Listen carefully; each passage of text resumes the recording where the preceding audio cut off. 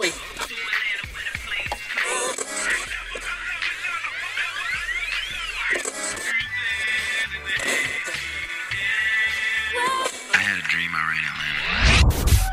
is the Mouths of the South podcast. You shut your mouth when you're talking to me. The official Dirty South Soccer podcast. Do you understand the words that are coming out of my mouth? Talking all things Atlanta United FC. Don't nobody understand the words that are coming out of your mouth, man. We are the Mouths of the South. The South got something to say. That's all I got to say.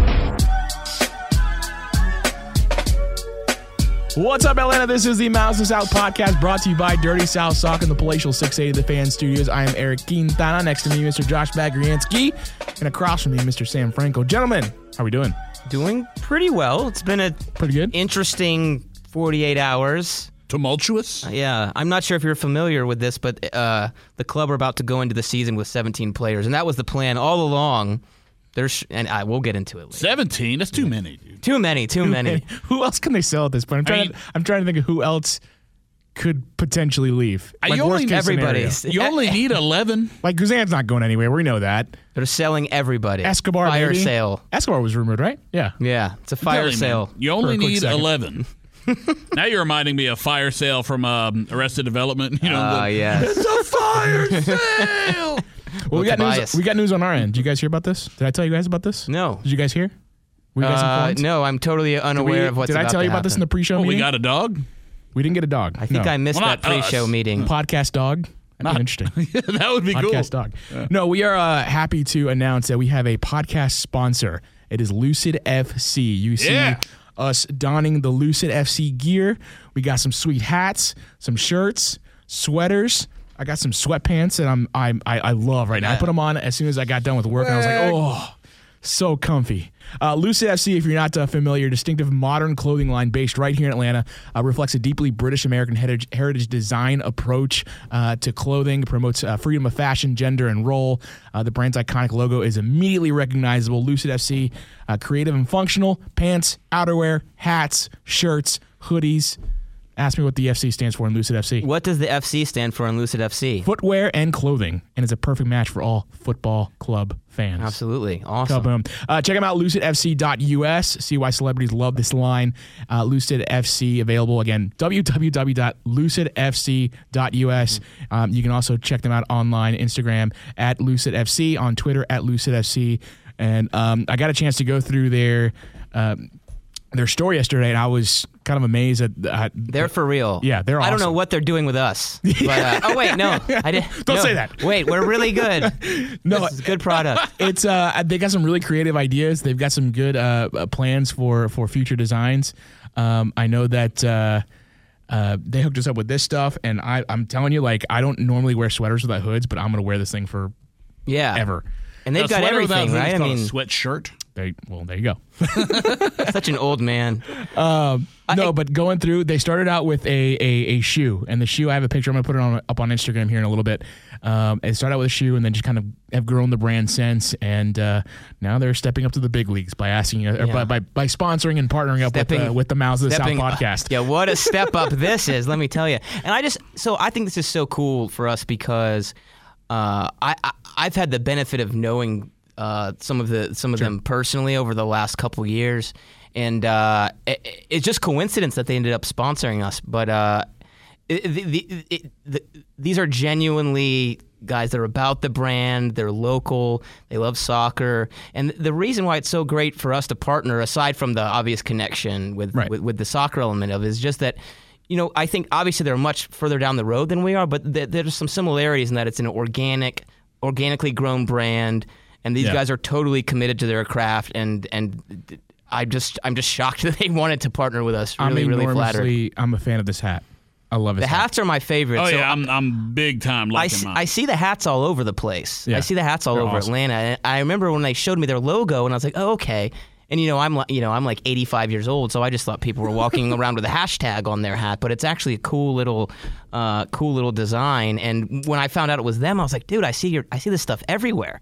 So it's a really cool product, and like I said, just every way you look at the design of the logo, it's F and an L. Yeah, it's great. Cool. And again, we're genuine local guys that are Atlanta guys. It's a perfect partnership for us, and I really recommend you guys go support them. If you want to check out the store, they're in the Buckhead Village here in Atlanta. Just search Lucid FC. Yeah, they're in a great spot, man. Right, kind of near Peachtree and Piedmont, man. Famous intersection in Atlanta, and in a good little area down Very there. cool location. Very cool company that we've come to know here in the last few days. And again, lucidfc.us. Follow them on Instagram at lucidfc and on Twitter at lucidfc. All right. Support the brands that support us. Yes. Know what I mean? Sir. All right. Where do we want to start? Do we want to start with good news or do we start with bad news? Oh, I thought it was all bad news. I thought we're selling every single player and the club's disbanding. We've got new kits. Oh, well.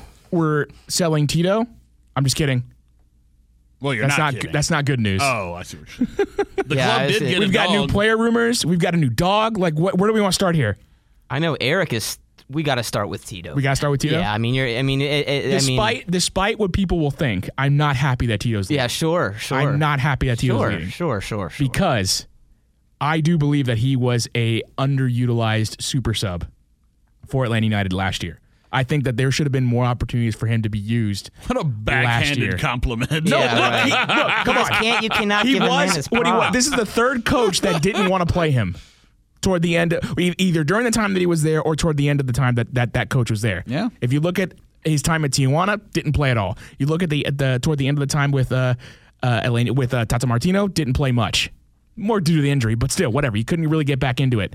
And then with Frank de Boer, didn't see the field all that much. Why are Atlanta United always tied to Jolos, by the way? I mean, you know. mentioned them like with Tito and the loan that didn't really work out, and then obviously the stuff that we've dealt with them with recently, and how Meza somehow ended up coming from Jolos. It's a special connection we got with Tijuana. I guess that's the way it is, but I think that when you're talking about Tito Villalba and his legacy with Atlanta United, I think certainly, and this doesn't happen very often, way more of like a fan favorite than an actual like impactful member of the team. I'm not saying he didn't have his impactful moments, because he certainly did, particularly in 2017, the earlier parts of his Atlanta United career when he was playing more. Obviously, towards the latter parts, as Eric alluded to, couldn't really find consistent minutes. But Tito Villalba is a player who the fans adore. No question about it. A guy who connected very well with the Atlanta United fan base. And unfortunately, through some problems, I guess, meshing with the style of Frank de Boer, and even towards the end of Tata Martino's era, it just became evident that there were players that were probably going to be more efficient in getting the job done that the manager wanted to get done in certain positions. Yeah, and I think, part of it was definitely that maybe he wasn't the best for Frank de Boer's system, but as you mentioned, Sam, I mean, he was in a similar position under Tata Martino, where he was coming off the bench, so and obviously he's a quality player, so I think it's probably a good move for both parties. But he got way more opportunities under Tata, especially in the beginning. Oh, yeah, but there's a lot, and I think that, as time went on, it became clear that he was the odd man out in the first 11, obviously, with the resurgence of Julian Gressel, and then obviously, last year we have Barco and PT as well playing wide. It's hard to put those guys on the bench for Tito Villalba, and then obviously he had the injury issue. So there's a lot of contextual stuff that kept him off the pitch. But certainly when he was fit, at the least, is a horrifying super sub if you're a defender for the opposition team. And then more importantly, I mean, two of, to me, the most iconic moments in the short history of Atlanta United are obviously the Orlando City goal in 2017 that wins Goal of the Year. And then, of course, that third goal at home against New York Red Bulls when Chris Armas blew it. That basically put Atlanta United in MLS Cup. So, I mean, what a huge contribution he's had to Atlanta United. And the way it ends isn't, it's not obviously as fans we're sentimental, but I think kind of as you mentioned, Sam, it's best for both parties. We discussed this earlier on the MOTS radio show, which you can catch normally on Tuesdays, 7 p.m. on Atlanta Sports X, so be sure to check us out in that medium. But it's one of those things where you look at these two goals and it's like, it's funny because our guy Rob Usry over at Dirty South Soccer wrote an article kind of saying that like the greatest goal in Atlanta United history was Tito's goal against Red Bulls that basically put them through to MLS Cup final. And it's funny because aesthetic-wise, like if you're looking at the aesthetics of it, there's only one answer to this question, and it's the Orlando. Oh, that's a higher degree of difficulty where he struck it from. But then you talk about club legacy and things like that, and the Red Bulls goal is more important in terms of the history of Atlanta United and what it did for the team. So it's one of those where and the emotional reaction you got out of him because it had been so long since he scored. He had gone through everything he went through with the injuries and not having that much playing time and seeing that emotional reaction to that goal. Yeah, absolutely. And I think, I mean, if you ask most fans, certainly I fit into this boat. What is the highest peak euphoric moment that you've had? Most of them will say the third goal in the first leg against the New York that's Red the right Bulls. goal, right? I'm thinking of the right goal. That's when you got emotional, right? Yes. I would still say Joseph's goal, I guess the opener in MLS Cup final for me. Okay. Yeah, no, I know, but yeah, so there's definitely some competitions for me. I mean, in terms of what? Just as far as sitting in the stands and feeling that pure euphoria, I mean that moment. It's tough that he couldn't score that the one he scored against Orlando. He couldn't do it at home. I know that's it's got its own. No, but time out. No. It's got its own merit doing it away. Obviously, I love the fact that he did it away as well. It was the first official goal Atlanta United ever scored in Orlando. Imagine the stadium. We're talking about emotional reactions in the stands. Imagine the stadium if you had done that at home. But imagine being a traveling supporter. I was there. Yeah, that's what I'm saying. Josh. Awesome. Thank you. Josh was at the game. You saw Tito become the Lion Tamer. That was the moment that nickname, that sort of, I guess, legacy thing happened for Atlanta United. It's when Tito scores the Thunderbolt against Orlando. And remember, if that doesn't happen, then we still can't say that, well, I guess we still could say that Orlando hasn't beaten Atlanta because it would have ended in a tie without that goal.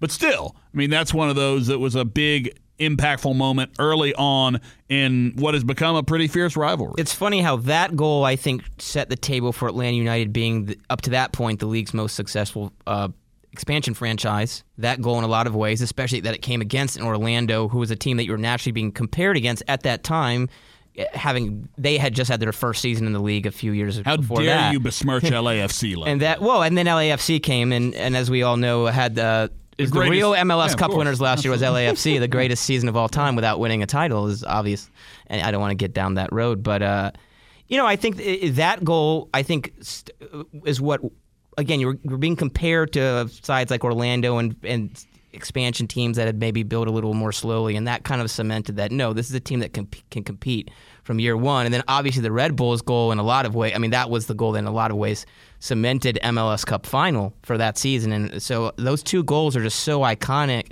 not in terms of just the quality of the goal, but also what they represented in the club's direction in their early history. And I think in so many ways embodied the strides Atlanta United was able to make are those two goals in 2017 and 2018. He was a guy. Look, he's going to have a special place in a lot of our hearts. Not yours. I think no. He's going to have a special place in my heart. Look, he stepped up when you needed him to. He stepped up in the moments where Joseph goes down to injury. He stepped up in key clutch moments against in big moments for within the season. He was a guy that was known to kind of fill the gap in those situations. Outside of that, though, I'm not going to sing his praises. Yeah, not too much. But did he score from 40 yards in Atlanta against Orlando? What a failure. Yeah. Do it at the Benz. Look, I'm not everyone knows. I don't hate him. I didn't want him to leave because I think he's important. He would have been important depth. I don't think he's worth the money. But let's look at the facts around the sale itself. Villalba asked for guarantees of playing time this season. This is according to Doug Robertson of the AJC. Because he wants to then be able to play for Paraguay. In order to play for Paraguay, he's got to have playing time at the club level. Guarantees of playing time. There is no way that was going to happen, and I think he knew that going in. I think he kind of wishful thinking might have done this. The only guaranteed playing time they would have given him was with the twos. like that. Even then, it would have been detrimental to him, and I don't think that's something. That's not something Atlanta United would even consider.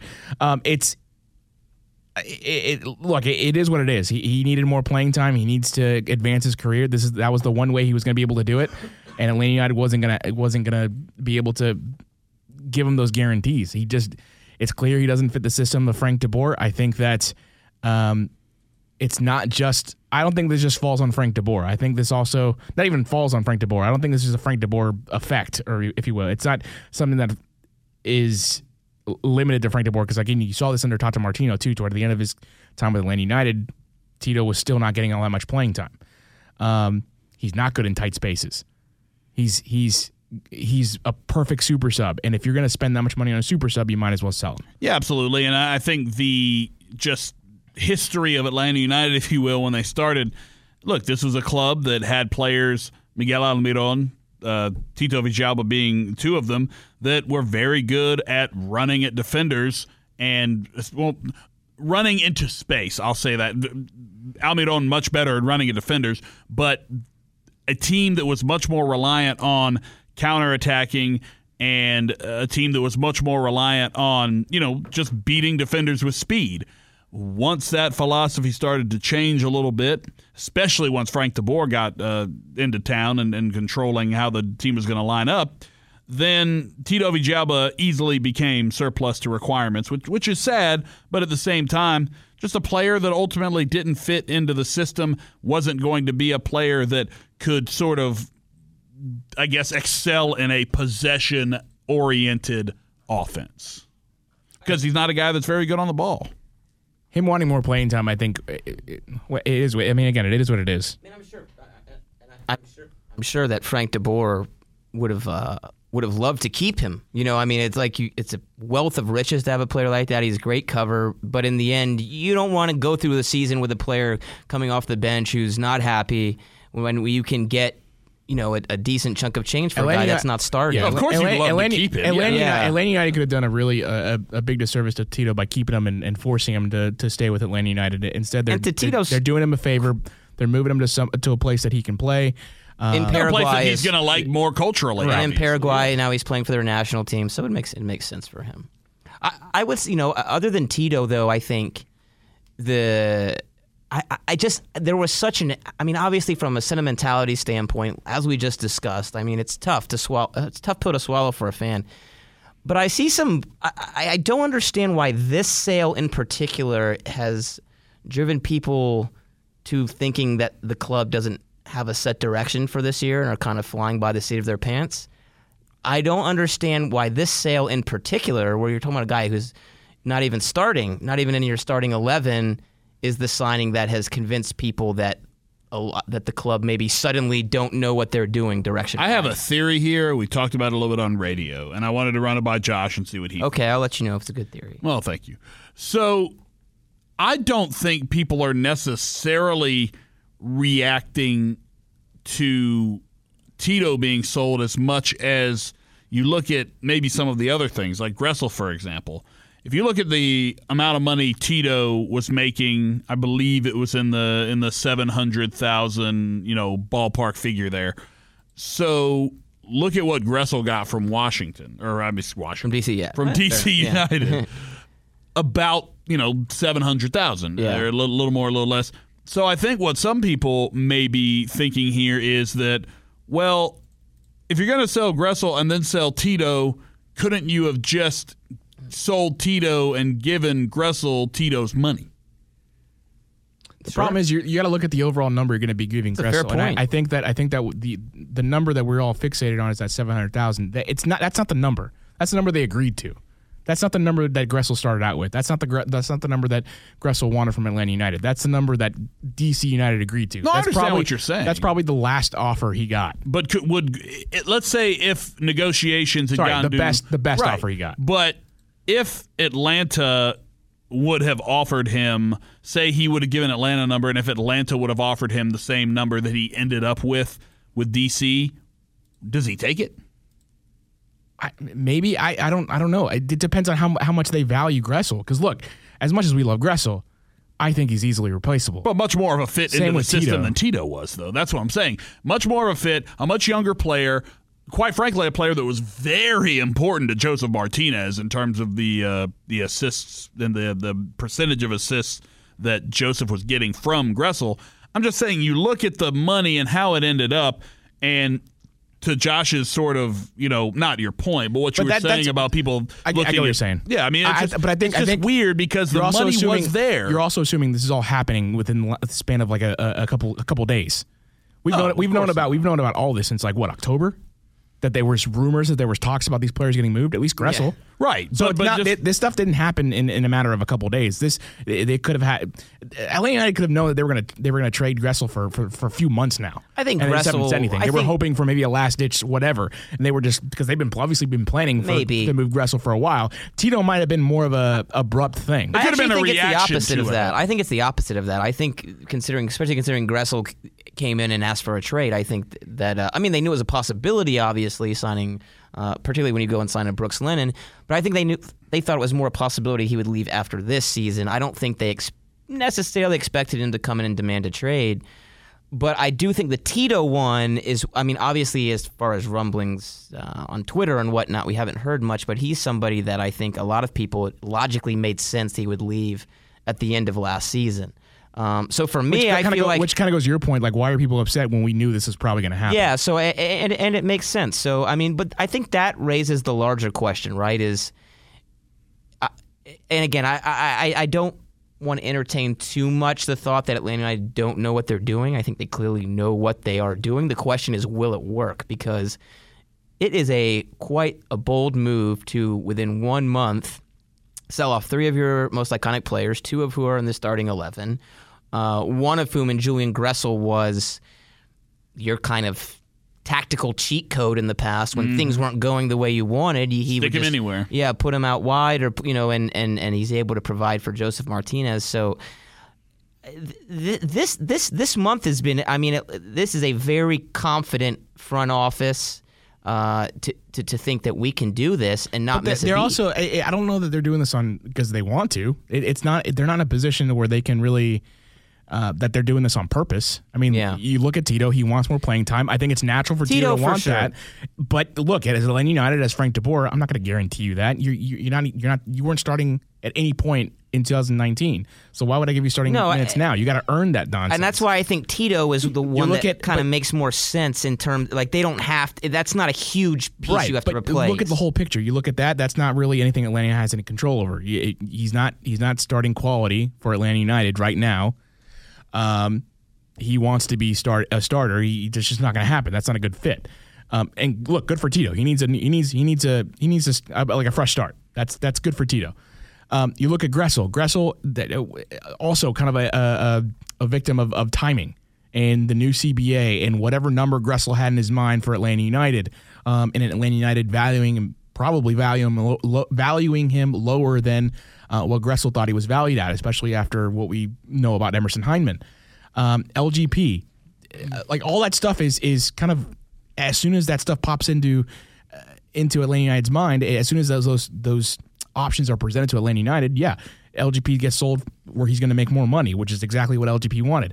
Gressel ultimately, after wanting to stay with Atlanta and trying to make that work, asked for a trade.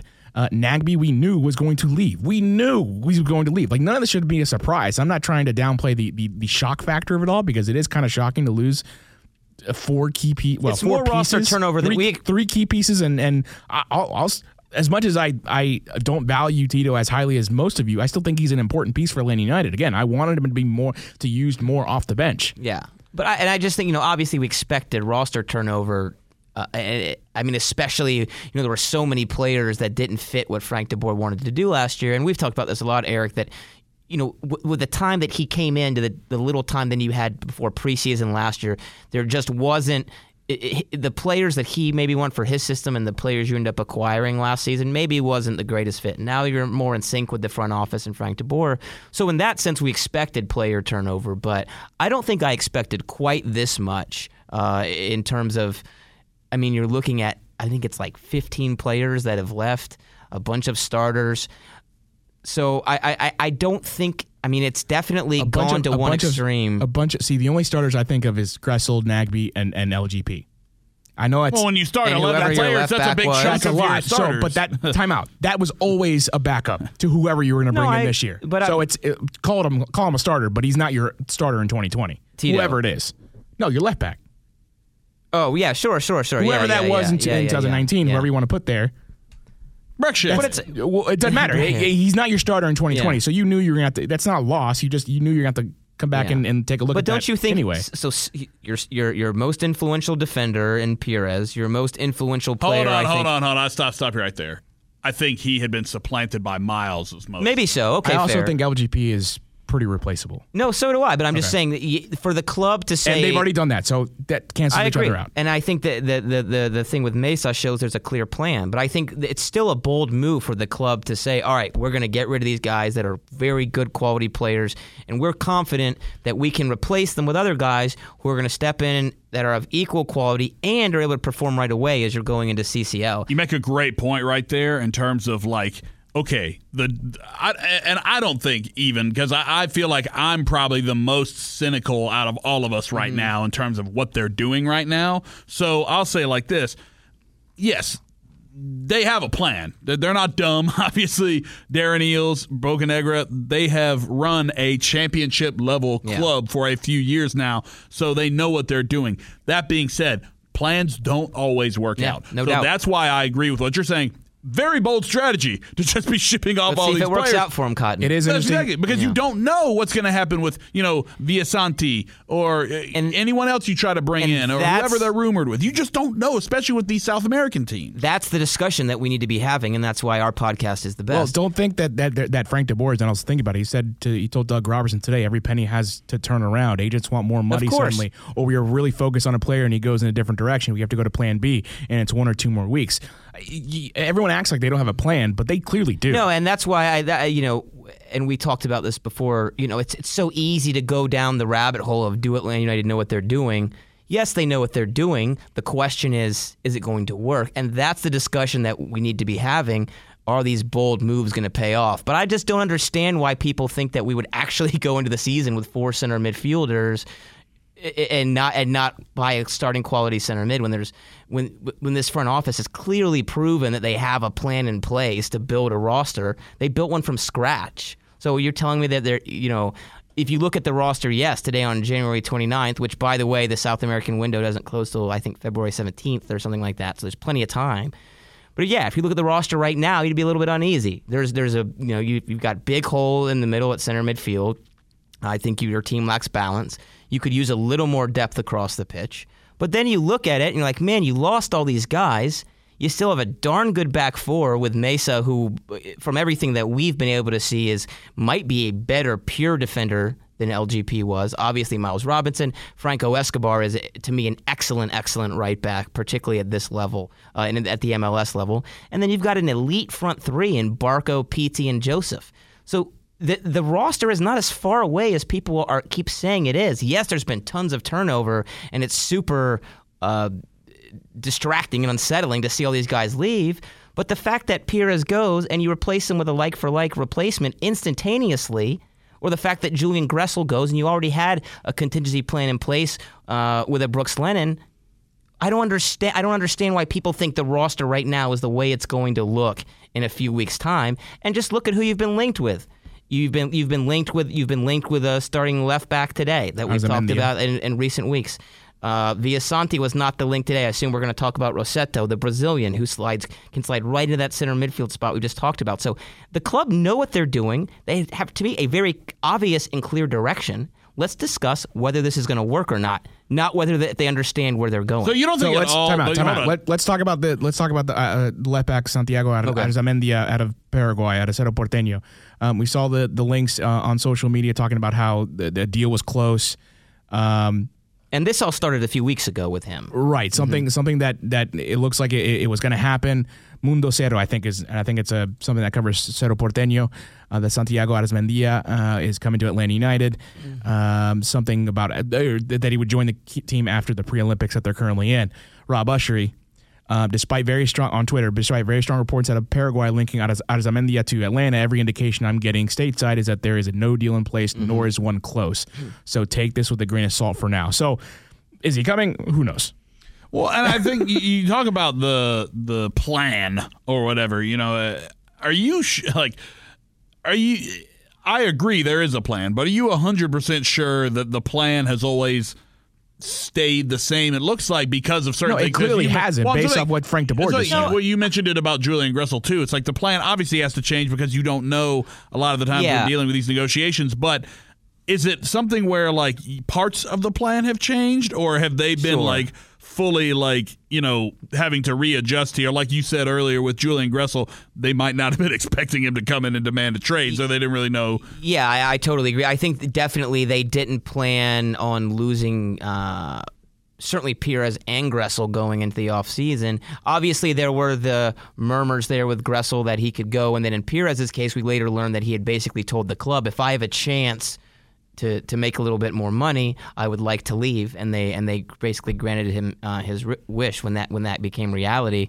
So certainly some things I think have happened. I think particularly the Gressel, just my opinion, I think that's one that maybe you weren't expecting to happen if you're Atlanta United, but that's pretty much the case with every offseason, right? There are going to be some things that maybe you don't expect to happen, but to me, it's all been following a consistent direction. You look at the Carlos Carmona situation, that was unexpected. I mean, they've been through this before, so it's not. Yeah, and it stinks that it's a player of, as we kind of mentioned earlier and a ton last week, that's as valuable as Julian Gressel was. But to me, I do see a consistent direction this entire offseason. You went out right away, and you righted your wrong of last season of not having depth at right back. You got a Brooks Lennon. Then you went and got an Anton Walkes that can play in the right or play in the middle. You immediately replaced Perez with a player in Mesa, as I mentioned earlier. And you've been linked with all of these center midfielders already that fit the player profile of exactly what Atlanta United wants in terms of young, exciting South American talent. So, again, I just don't understand. And to me, well, anyways, I don't want to get into that again. But to me, the question is this going to work? And when I look at these players, I'm very, very excited, particularly if you get, I guess we'll get into Rossetto here in a moment. That's a player that really excites me in terms of the profile of player he fits. And obviously, as we mentioned, you've got to add bodies through the middle. Yeah, you mentioned get him first. Mentioned already, Atlanta United in advanced negotiations with Brazilian midfielder Matheus Rossetto. That's coming out of from Brazilian journalist Juliano Fusca Lorenz. Again, advanced negotiations to acquire 23-year-old Matheus Rossetto from Atlético Paranaense. Is that how you say it? Something like that. Yeah. Rossetto is a native of Santa Catarina in Brazil, has been with the club since joining its youth side as a teenager. Again, 23 years old. And having seen some of his highlights, because let's be honest, all of us have just seen the highlights. No, I watch that club every week that I can't pronounce. Yeah, of course. I watch the second level of Brazilian. Their first level. Their first level, to be fair. Yeah. So he's a kid. He's a kid that I'd be very excited to see. What did he look like? I mean, I actually haven't seen any. So he looks like Troy Aikman. I've only seen data and stats. He seems to drift to the left side a little bit. You meant how he looked on the field. He's a cat. Look, if you want to like for replacement for Tito and what he does on the field, he can bang him from outside the box. But being Brazilian probably has a little bit more close control than Tito did. Yeah, based on their style. Based on what I see, I didn't watch too much. I watched a little bit, enough to get a good idea as to what he was. Yeah, he likes to push forward. Mm-hmm. I didn't get the sense that he was a defensive midfielder. Which for whatever reason, I feel like I saw somewhere that he was more defensive minded. Maybe it was on Slack or something. No Brazilian player is an actual defensive midfielder. They exist. They just don't play that position. It felt like he would fit right in with what they had going on with Miguel Almiron.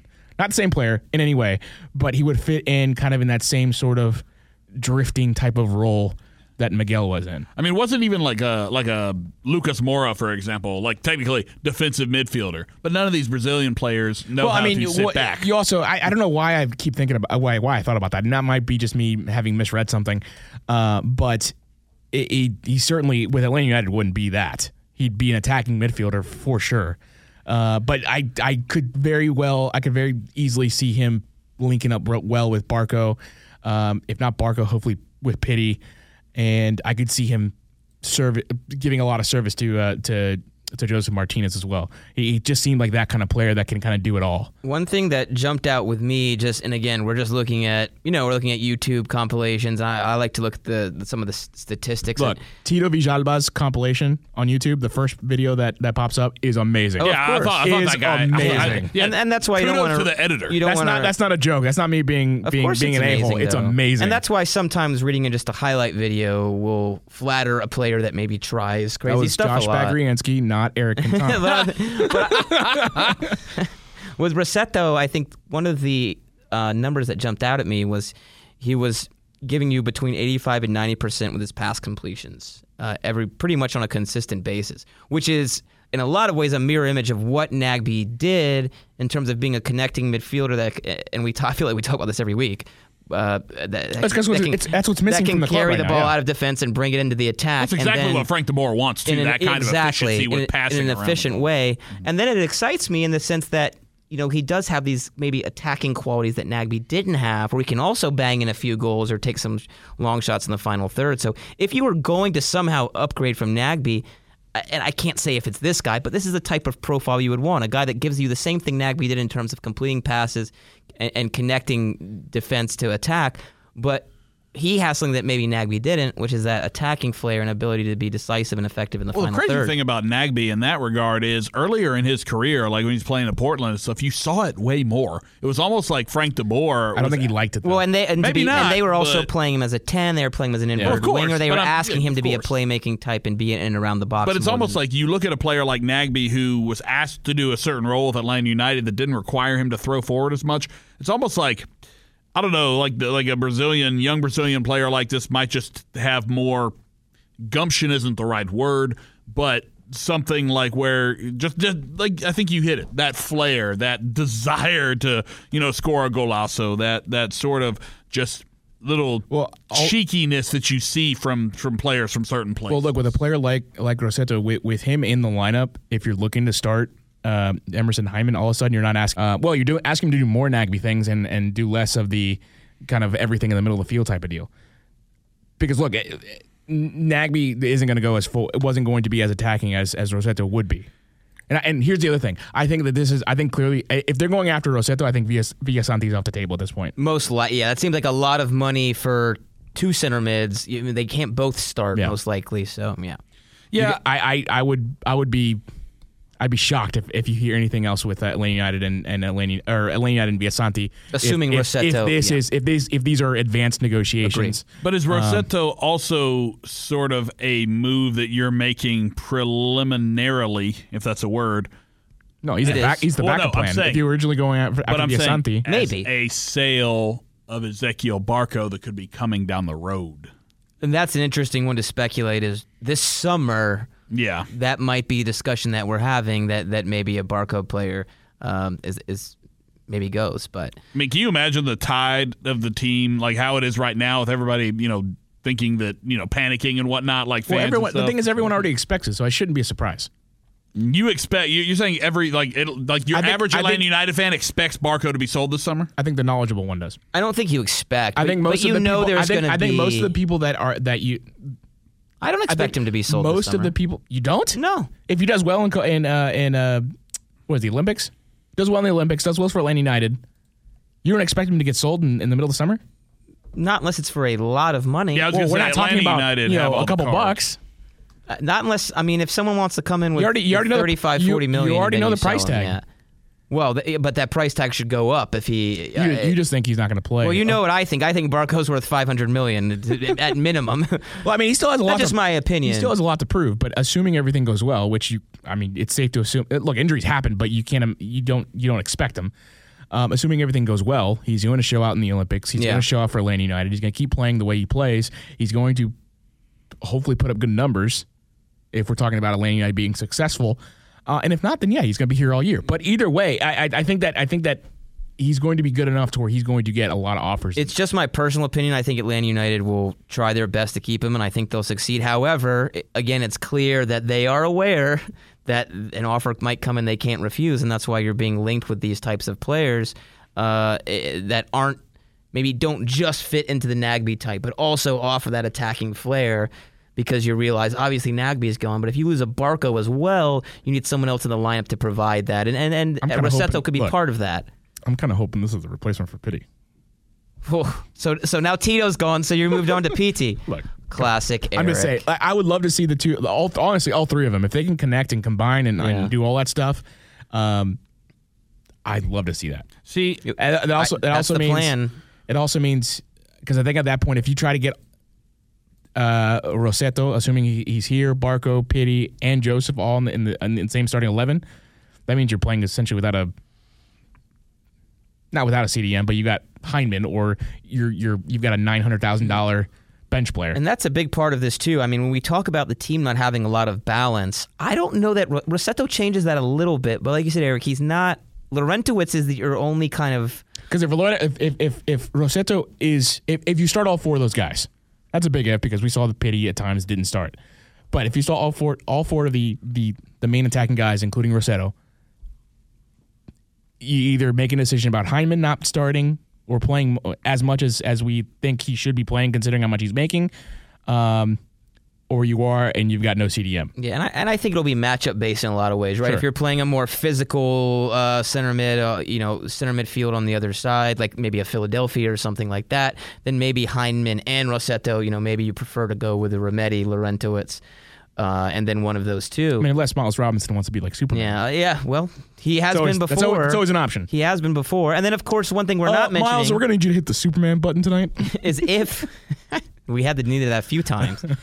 Then the other big part of this is if you go back to that 3-back system, then you're really only playing 2 center midfielders, and then it becomes a little bit different. But the big thing for me is you've got... to me, only one player that's a reliable 6, and Jeff Laurentowicz. To be fair, I think Fernando Mesa is that player too, but he's going to play center back, right? So I don't know. That's the one thing this team is lacking is you just need those players to both protect against the counterattack when you have a front 3 like Barco, Pitti, Joseph that doesn't want to really come back and defend, and why should they? And you also have a pretty good back 4, but you need the balance in between, or you're just going to get hit on the counter all the time and basically hoping to win games 4-3, 4-2 all the time. And that's not a recipe for success. Unless you hold on to the ball 80, 90%. Right, unless we have 90% possession. and I think that's part of what Frank de Boer wants is when you look at the type of center mids that we've been linked with, and I think one of the big tactical differences between De Boer and Tata Martino is how box-to-box he wants all of his center mids to go, right? Under Tata Martino, it seemed like there was a clear, you had Jeff at 6, you would go with a Remedi or the Nagbe the next season at 8, and then you had Almiron kind of as a 10. De Boer kind of wants all of his center mids to go box-to-box, which is extremely aggressive if you lose the ball and don't have anyone back to cover. But at the same time, if you're able to possess efficiently and effectively, then you kind of nullify the possibility of the counterattack all the time. So again, it's Frank de Boer's system. What you don't know is that Meza is that good. And the combination of Meza and Miles Robinson Superman button, it doesn't matter if there are teams just running at us. You're good to go. It doesn't matter. You're good to go. I mean, it'd be fun to see. It'd be like a. And hey, that's why you want exciting soccer. I think you're totally right. And I think that's why, in a lot of ways, De Boer maybe values a Miles Robinson more than a Pires, is because I think Pires was a guy that maybe would over-press forward. It was overly aggressive, leave space in behind. Miles Robinson is a player we see run guys down time and time again, covering when you try to go over the top or play a through ball. So he's a perfect fit for a team that maybe gets caught forward from time to time in attack. Yeah, I liked that segment better when we were speculating about players. It reminded me of our old roots. We're just randomly throwing out random speculation. Well, we should just bring up every week that Eric wanted Freddie Adu to be a designated player. I still want Akinfenwa, okay? Time out. He didn't say it wasn't a designated player. It was a good argument. Break the bank on Freddie Adu. I had a great argument on why Atlanta United should sign Freddie Adu. Do I need to go over this again? No, I think we should probably avoid because if we're talking about, we should spare the audience. Because if you turn him into something, all of a sudden you look like geniuses, and you've resurrected Freddie Adu from the dead. See, I just want to get back to the days when we were like the medium or like the middleman between like Akinfenwa and whoever the wing place was, that we were like trying to get him all he can eat wings if he came inside for Atlanta United. Matt's the South front office for Atlanta United. Oh man, we had made those decisions. We literally were trying to get a player to come to Atlanta based on a chicken wing place offering him all you can eat wings. Yeah, well, almost worked. Sounds good. Almost worked. I know. Akinfenwa was like responding to the tweets. Like I think he was down. That would work on me. Instead, we ended up with Kenwyne Jones. Should we give the Atlanta United fans that are feeling down about the losses to the roster? Should we give them some kind of hope? Can we talk about the dog? Are you? Well, that's coming up. I have never been so infuriated by a cute puppy. By the way, I was like, get this adorable puppy. Just get it. What about the dude that tweeted the gif of Jack Black kicking Ron Burgundy's dog off the bridge? Baxter, of course. Yeah. Like, dude, It's a dog. Settle down. Nobody wants anybody to I loved kick it. the No, I golden love it. spike dog off the I've bridge. never seen so much just crapping on a puppy on I Twitter. know. That's usually like an easy thing to put up as a cute dog, but not We're not having it. Not if you traded Julian Gressel 2 hours ago. What the hell? I did love the Air Bud jokes. Oh yeah. There's no rule that says one injury away from an Air Bud situation. And I thought that was also, fantastic. The VIP tweet with the dog has to go to our man Rob Usry and his lazy Photoshop skills. Yeah. Oh, yeah. Always Rob a great follow. Hey, there's no rule that says a dog can't make TAM and play soccer. There's no rule. So It's technically not written into the CBA. it's technically on the CBA. Well, there's the missing link right there. Air Bud and the Superman button. Okay, but is the dog a worthy Nagby replacement? That's the question. Well, he's a hustler. He goes box to box. Oh, He has yeah. some positional discipline issues. He gets pulled wide a little bit like Eric Rometti. Gets pulled wide sometimes maybe when he said that's not nice. Yeah, all the flags you know. would have to go away in the supporter section if we were playing a dog. Gets distracted way too That's easily. what I'm saying. Yeah, all those flags would have to be put down. Never gets called ball watching though. He's always on the hunt. He does. Trying to dispossess his ATL opponent. pump. Anywhere on the pitch, that dog will fetch it down. We were about to talk about All right, something so, else. yeah. We got sidetracked. You did it. I didn't. It do was my fault. All right, so we're gonna give you a little bit of hope. We got a puppy as a club, and Atlanta United facing off against Philadelphia Union wins 4-0 in a meaningless game. Against But Philadelphia Union's trainers. And still gives you management. a little bit of hope. You got goals from Pitti. You got a goal from Joseph Martinez, and I can't remember who the other one. And beat Red Bull. was- So this is 2-0 on the preseason. Yeah, it really doesn't matter. It was interesting that Atlanta United's always good for a couple lopsided victories. Every single preseason. They're it seems literally like we get this playing from them. on like basically the equivalent of a much nicer like behind the YMCA field. Yeah, It- that's what it looks like. Yeah, got It's not bleachers. that. Look, it ultimately the ultimate goal for these things is just to get minutes, get sharp. get to playing. If you can score goals, great. But ultimately, that's you just want everyone to get, be safe and be healthy afterwards. No one to get hurt. The fact that you saw two goals from Pitti, the fact that you saw one from Joseph Martinez, it's great. It's motivating. It's Well, you're really selling this, Eric. it's just it means nothing. Like it means absolutely Way to nothing. give the fans hope, Eric.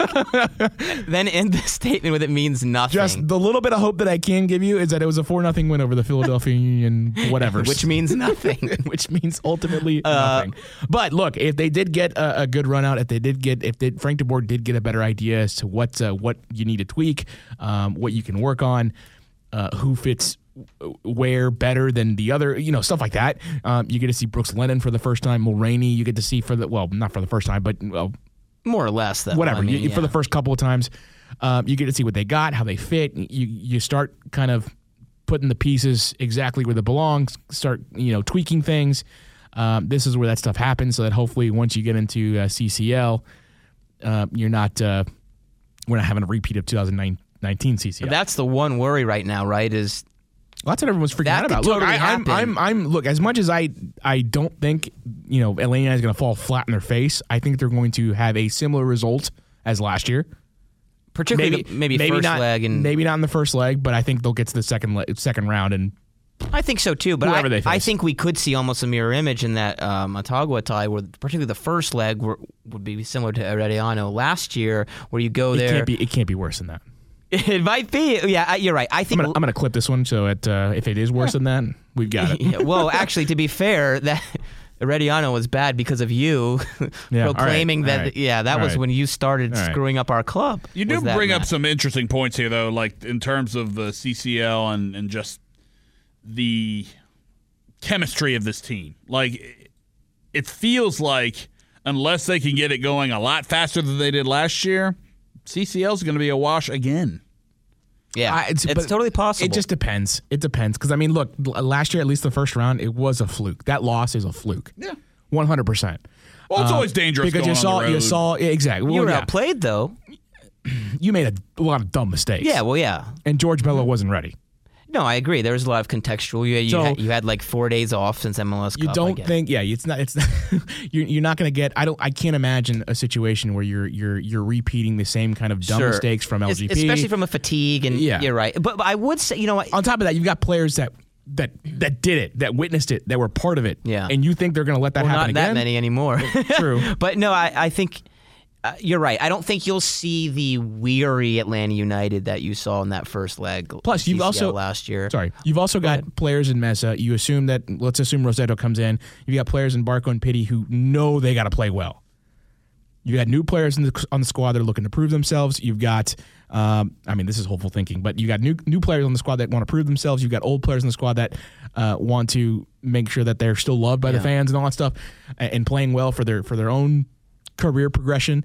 So it's I can't fathom that. It can't be that bad. Yeah, you're right. You've brought me over to your side on this one, but I do think because remember those goals? It was the one. Oh my God! Passed back header, whatever it was, from LGP, and then George Bello getting caught with his pants down or whatever it was. That game was a disaster. But I do think I think you could see maybe a Atlanta United that really struggles to look dangerous because of the new additions to the lineup, and you might see something similar to what we saw at the beginning of the MLS season last year, where you have a lot of the ball, but you're not really creating anything. That's you have more players likely, that are still getting used to playing with one another, and that's why I worry about that first leg. You're right. You're not going to give up. What was it? Three goals. It was 4-0. Jesus. Yeah. Was it? No. It was 3-0. it was 3-1 because Gressel scored a deflected. Yes, deflected and then we won at home, and then we want to have 4-0, right? But I could see maybe you struggle to create, and then Matago gets one on the counterattack or something like that, and maybe you come home trailing again in the second leg. Although you bring up some good points, Eric. It's hard to imagine you'll see that sloppy a performance in terms of mistake fatigue, especially after you've done it once. But I could see a lack of sharpness and lack of chemistry with so many new bodies in the lineup. I'm not saying it'll be perfect. I'm just saying I can't believe that you're going to have the same repeat kind of performance where you have dumb mistakes. Yeah, you're right. Dumb, like not that it's many. Not fresh. It's not like, oh, this is a brand new season and I'm rusty. No, this is like I haven't played in 30 years type of mistakes. These are I had a brain fart type of mistakes. These aren't. Yeah. Professional athletes shouldn't be making these mistakes. And we went through all the contextual stuff. Last year when you played those games, Miguel Almiron, it was your first games without him. You're dealing with a new manager. You had that really, really short off season before the MLS fixed the schedule last year. So there were a lot of reasons that happened. No. And we'll see how they handle it this year. But I just don't want to see the teams really struggling for sharpness so much that it affects the result in the first leg against a team that are clearly better than player to player. Ultimately, I don't think Motagua was the issue. It's the Mexican club you're going to be facing in the next round. All right, let's talk about the new kit. Before we do that, just want to remind you, new sponsor, Lucid FC. Lucid FC, distinctively modern clothing line based right here in Atlanta. Sponsor of the podcast, reflects a deeply British-American heritage design approach to their clothing, promotes freedom of fashion, gender, and role. The brand's iconic logo is immediately recognizable. Lucid FC, pants, outerwear, hats, shirts, hoodies. If you can see, we'll take a picture before we wrap up the podcast, throw it up on Instagram. Yeah, I'm jealous of Eric's sweatpant game here. Sweatpants are awesome. Yeah. I've got a nice little sweater. Sweatshirt? Is it sweatshirt? Is it? And then I just call them a sweater. Sweaters I call everything a sweater. You're 95 years old. Anyways, I love nice cardigan. I love the flat bill hat. They've got a red and black one that I like because of obviously the Atlanta United connection. I'm rocking I see that. That is a nice hat. Ask me what Lucid FC, or ask me what the FC stands for. I will ask you like I did early in the podcast. What does the FC stand for? Footwear and clothing. Perfect match for football club fans. Check them out, lucidfc.us. And make sure you follow them on Instagram and Twitter at LucidFC. All right, so we got more leaks when it comes to these kits, and I'm sure we've all seen them by now.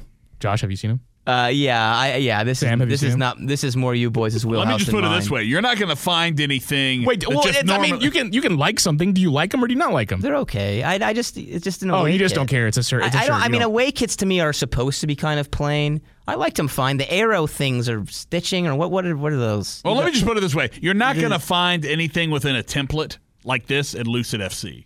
Everything's original. Everything's great. Oh yeah. Unlike Adidas and their MLS kits, who sometimes they just like to go, all right, everybody have the same thing, and we'll kind of make some changes. And it seems kind of generic with the away kits for the last couple of years. You're just kind of changing the non-white color. But then there's that kind of...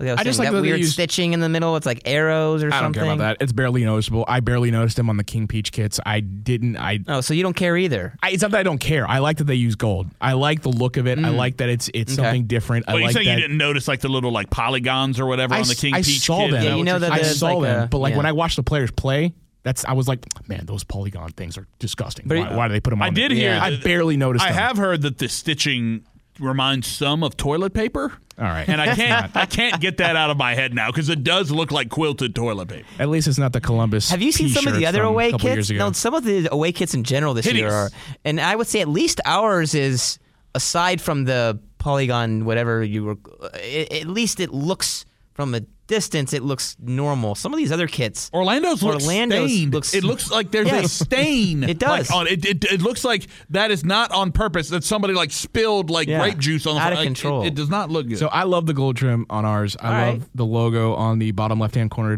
believe the Authentics. I think it's just the Atlanta United crest with the spike going through it. I just love that they use gold. The star above the crest is silver. Look, you can be a fan or hate the stripes, but it's Adidas. You're going to see that everywhere. You're going to see that in one way or the other. The three stripes. Template. Get used to it. Until Adidas, until that contract runs out, just I can't understand why people get upset. Any contract, Nike has templates just as much as Adidas. There's a quadrillion people on Twitter. There's 4 people handling MLS accounts. You're obviously going to come up with better stuff than what Adidas can come up with because quadrillion. There's more people on Twitter doing this stuff, coming up with ideas. But you gotta promote the brand. The brand is the three stripes for Adidas, and you want to do it throughout MLS. Hopefully, the next contract involving kits is it's team specific. Teams can go out and go get their own contracts. Hopefully, it's the same with TV deals. Hopefully, the money works out in a way that this all can kind of happen organically. But because MLS is MLS, I can't back you when you just complain, when people complain about the jerseys every year. I get why, and I sympathize because you would like more creativity in these things. I just don't hate it. I don't hate it. But you know what you have to do though. Don't buy it. That's the only That's ultimately way things the key, going to change. Has there been a positive that's the problem. People are going to buy it. To a single kit release? There's not the first one. The first home kit. Even that one, I remember people like, oh, it looks like AC Milan. It's just, what do you expect? It's just every single. There's only so many things you can do with stripes and red and black. There are at least 10 clubs in the world in terms of professional soccer clubs that have red and black stripes like that. Yeah. I like You're it. right. I like it. I like that they use gold. Eric likes it. Hopefully, I think it's fine. I think it's fine too. I'm curious what next year's home kit will look like. I'm sure everyone will complain. For it to fit within the template and still look as good as it does. It looks clean. Yeah, that's what I'm saying. A lot of people complain about the template stuff, and that's fine. But for this one, what I'm really curious about is, are those 3 stripes going to be on the home kit? I know they're not supposed to change it. Would probably be a different design next year. Well, no, but I'm saying I thought that they're putting those on those 3 stripes on the shoulder. Yeah, for this year.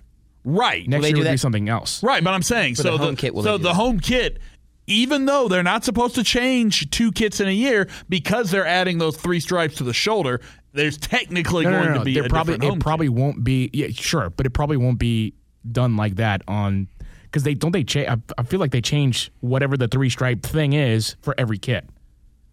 So you're not going to see the 3 stripes on the shoulder for the new home kit next year or the primary kit next year. Well, but I'm saying this year. I'm talking about for this year's home kit because they're going to change it next year. But this year you're getting a different home kit than you got last year because of those 3 stripes are they that are being added on the shoulder. Are they requiring basically for marketing that those go on every single kit, even the ones that aren't new for this season, or will they just wait till next year? No, it's what I'm saying is that it's going to be a different form of 3 stripes on next year's thing. So next year's primary. So no 3 stripes this year. I'm pretty confident that they change it every year.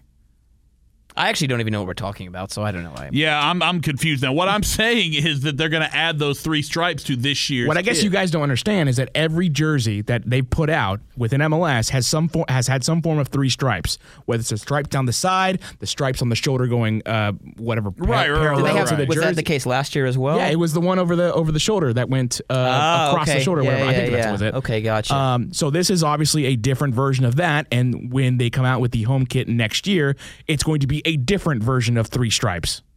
So there's already that 3 stripe thing. Okay. There's always going to be the 3 stripe thing because that's the Adidas logo. I don't know anything about that. They change it from year to year just to have a different aesthetic. And so the next year's kit is not going to have a thing like that. But that's not what I'm saying. I'm saying this year's will. But he said they already have 3 stripes on it. It's already made. They're not changing this year's. But the whole thing was like it's like an anniversary celebration. That's why they're putting those 3 stripes on the shoulder on the away kits. So they're not doing it on the home kit as well. They only do them every other year. Right, but that's not what I'm saying. This is a special edition. This is the 25th edition or whatever it is. So they only are doing it on the away kit. They're not doing it on the home kit as well. You would have heard about it by now. Well, you say that, but we didn't know about the numbers until I saw a picture from training today that showed me the new numbers. That's only from training. You're actually not even sure if it's on the kits or not. That's a good point. That's fair. Good talk. I like him. That's all I wanted to say about the Great. The I like him. Have hope, everybody. No, it doesn't matter, actually. All right, what else do we need to hit? We're selling everyone. Everyone's gone. Everyone's gone. There are no players left. Anything else? It's over. It's all over for United. It's all over. We're just gonna play the USL boys. We're gonna fall into the ocean. We just Boca Negra and Eels have suddenly forgotten how to sign players, and it's all over. We're Orlando now. It's done. Man, that is morbid. That's just what I'm seeing on Twitter, and what better source than that? I mean, to be fair though, thinking about it from the fans' perspective. Oh, of course. This offseason has sucked. Oh, my God. I mean, there's no other way to say it other than you've lost 4 fan favorites. And we've lost a part of, basically almost every part now of the identity that was built over the first couple seasons. But that's how it goes. I didn't expect these guys to retire with Atlanta United one way or the other. Yeah, no doubt. I mean, obviously Parkey did, but that's getting used to. Larry's going to retire next year, so this is how it goes. Especially if you're a big club and players are going to want to go other places, and if they've earned more money or they can go to a bigger club. Especially if for Atlanta United, I think this is kind of what you want, right? I mean, you want to have guys come in for 2 to 4 years and then move them on and replace them with somebody younger and make a profit on it. That's kind of how it works. Yeah. So, but it has been a little to Sam's point, it's been more than expected. You say that though, but it does. Having these players does pull on the emotional heartstrings of the fans, including my own. Look, I didn't want to see Gressel leave.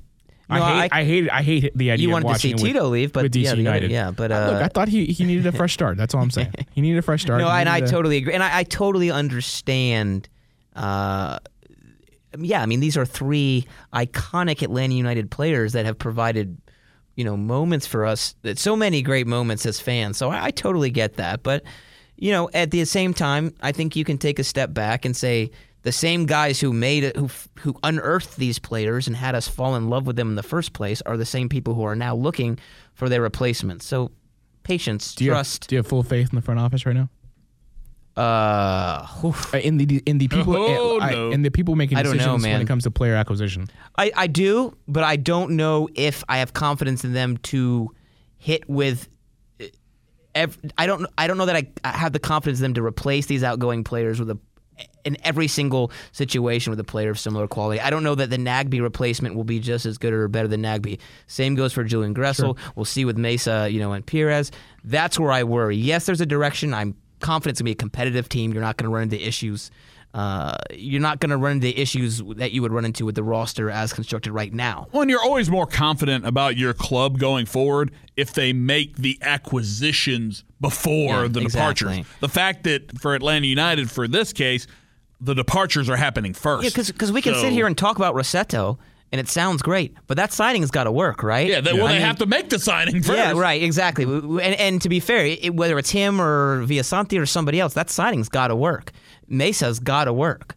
Those signings, they have to work. Your team's going to be in big trouble. And not just work, but those players have to produce at the same level, if not more than the guys they're replacing. So, yes, there's a direction. I think it's going to be a competitive side. Say this all the time. I don't accept a rebuilding year for Atlanta United. I think you've set standards on your own for yourself, and that's why it's so bold to have so many guys go out the door, because even if you take a half step back from last season, for me, that's not acceptable if you're going to willingly send guys out that can produce and have produced for the club already. I 100% agree with that sentiment. Yeah. If you are doing all of these things, and again, I mentioned this earlier, letting Tito go, that was one thing because he didn't fit into the club's plans or the manager's philosophy. But the numbers match up to where you could have given Gressel that money and you would have had a fan favorite right. back. No. So that's what I'm saying. You're doing a lot of bold moves, and if they don't pay off early on, if you sputter out of the gates, if you get eliminated early on in the CCL again, then what was all of this for?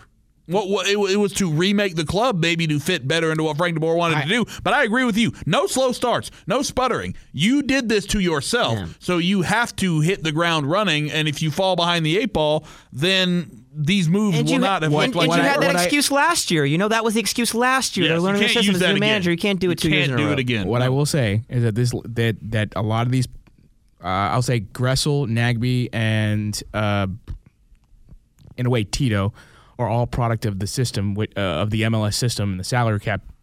Oh, I thought you were going to say of the bad defending. No. The salary cap world that MLS lives in, because let's be realistic, you're not paying every single player, $800,000, $900,000. That's not going to happen. As much as we talk about potentially using the money that you were paying Tito to use for Gressel, look, you can't pay everyone that big money like that, because then you're gonna hamstring yourself for the future. You're not gonna be able to go out and buy players that you want to. The reason that they sell these players so they can go get another player like Rossetto for relatively cheap and then sell him off later, but you're getting him relatively cheap because he's not a guy that's being looked at Europe, and you want to develop into that player. Yeah, exactly. You bring in a guy like, you draft a guy like Gressel in hopes that he turns out great. Say you do the same thing with Miles. You look at Joseph and what he was brought in for, and what you were paying him. He's obviously someone that you do want to keep, so you do make the sacrifice. Well, sacrifice. Just bear with me with that word, but sacrifice and paying him more of that pie than maybe you want to, but he's worth it. Yeah. What's the old saying, though, about the devil you know versus the devil you don't? The devil you know is the better one. You're not Franco Escobar could have an amazing year, and he could be up for a contract extension next year. If he wants the money and he deserves the money, sure, maybe you want to give him the money, but maybe the rules of the league just don't allow that to happen. You can't assume that you're just going to give Gressel $700,000 because you have no idea what it does to the salary cap numbers. You have no idea how it affects other positions of need on the team. You might want to give him that money, but then that maybe you have no left back. Maybe you have no left back and no right back at that point. Yeah, and maybe you have no center mid. How much of it? Maybe giving Gressel the money that he wants means you're stuck with the team that you have going into 2020. I don't think it's the case, but you're not going after big names if you have to give some of that money to Julian Gressel. If you look at salary cap structure, if you compare like a Joseph Martinez, a designated player, you can pay whatever you want. Mm-hmm. But then these guys that are... Yeah, but you've already got 3 of them. No, but there's no salary cap risk in that. I agree. So the players that come just kind of like your Perez's, like the guys who are not quite... I don't want to go pay this guy $3-4 million, but he deserves to make good money. The kind of upper level TAM guys, those are the guys you have to be most selective with, right? Because like you said, Eric, you only have so much of that money to spend. So if you're going to give a guy $700,000-800K, you better hit on it. But at the same time, you might not have money to give to somebody else. If you're talking about keeping most of the players, let's say Nagbe's out of the picture. LGP TAM GAM level TAM? Yeah, TAM money. Yeah. Gressel same. Hyman same. Tito same. I want to say Escobar. I think so. I think Escobar. I'm trying to think who else. I mean, if you see a guy basically making that's over 5 right there. $500K. 5. Yeah, you can't have a successful future doing that across the entire team. You can't buy everyone down with game and you're going to see player movement from those types of players, right? Because you can only spend so much money with the allocated dollars. So those are the types of players. There's going to be a lot of player movement because those are the signings, more so than the DP signings, that you have to hit exactly right if you want to have a complete roster and not just 1 or 2 stars and no balance. So if you had to put a percentage, you got to spend what you got to get what you can get out of the guys you're paying. 100,000, 80,000, 120,000. You got to get what you can out of those guys to be successful in MLS. That's where all the conversation about the salary cap kind of falls on is sure, you might have a great starting 11, but in all of these international tournaments and U.S. Open Cup, it's the depth that you have on your team. That's where a lot of the money that we're talking about when it comes to raising the minimum for salaries and stuff like that, that's where all that money is going to go into, is being able to bring in players that are better than the let's say, top-tier USL players that are already on the MLS roster right now. But if you're going to put a percentage on like this offseason for Atlanta United, what, in terms of the movement, what percentage of this was throwing your arms up in the air saying, well, we can't do this because of MLS roster rules or whatever, versus remaking the club into a new philosophy? Well, I think it's more so the latter. But Gressel was the only one. Yeah, I think the idea is to remake the club. We can't really do it. I disagree, though.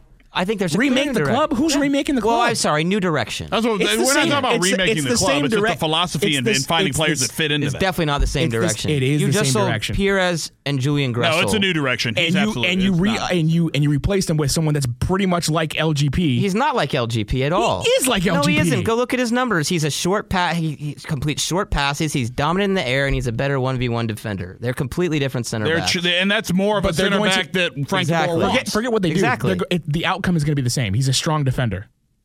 Yeah, but he's a different type because he fits the direction of the club and the way they want to play. Yeah, but you can't just better. say sticking one guy in for another. It's like, well, you had one strong defender, you bring in another strong defender. Josh is right. They do different stuff. I'm just saying it's not that they're not replacing them, but there's clearly a style of play that I think the club is trying to go towards. I would say that this is a good chunk Frank de Boer trying to remake this club into the image he wants. I could not disagree with you more.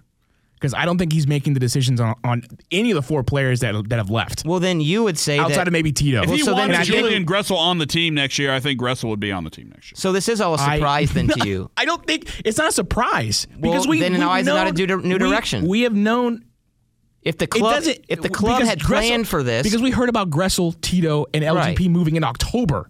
Right. So the club was planning to go in a new direction because they knew they might lose some of their important players. A few months ago doesn't mean it's not. It doesn't necessarily have to be a new direction. It might be a different way to get to wherever you're going, but it's not a new direction. Semantics. Yeah. I mean, I'm not trying to say they're trying to overhaul in terms of what they are. They still want to be a successful club. But you want to bring still players going that fit after the young philosophy better. But I just think maybe a little. Yeah, I don't see every. They still want to play exciting soccer. Sure. They still want to play attacking soccer for the most part.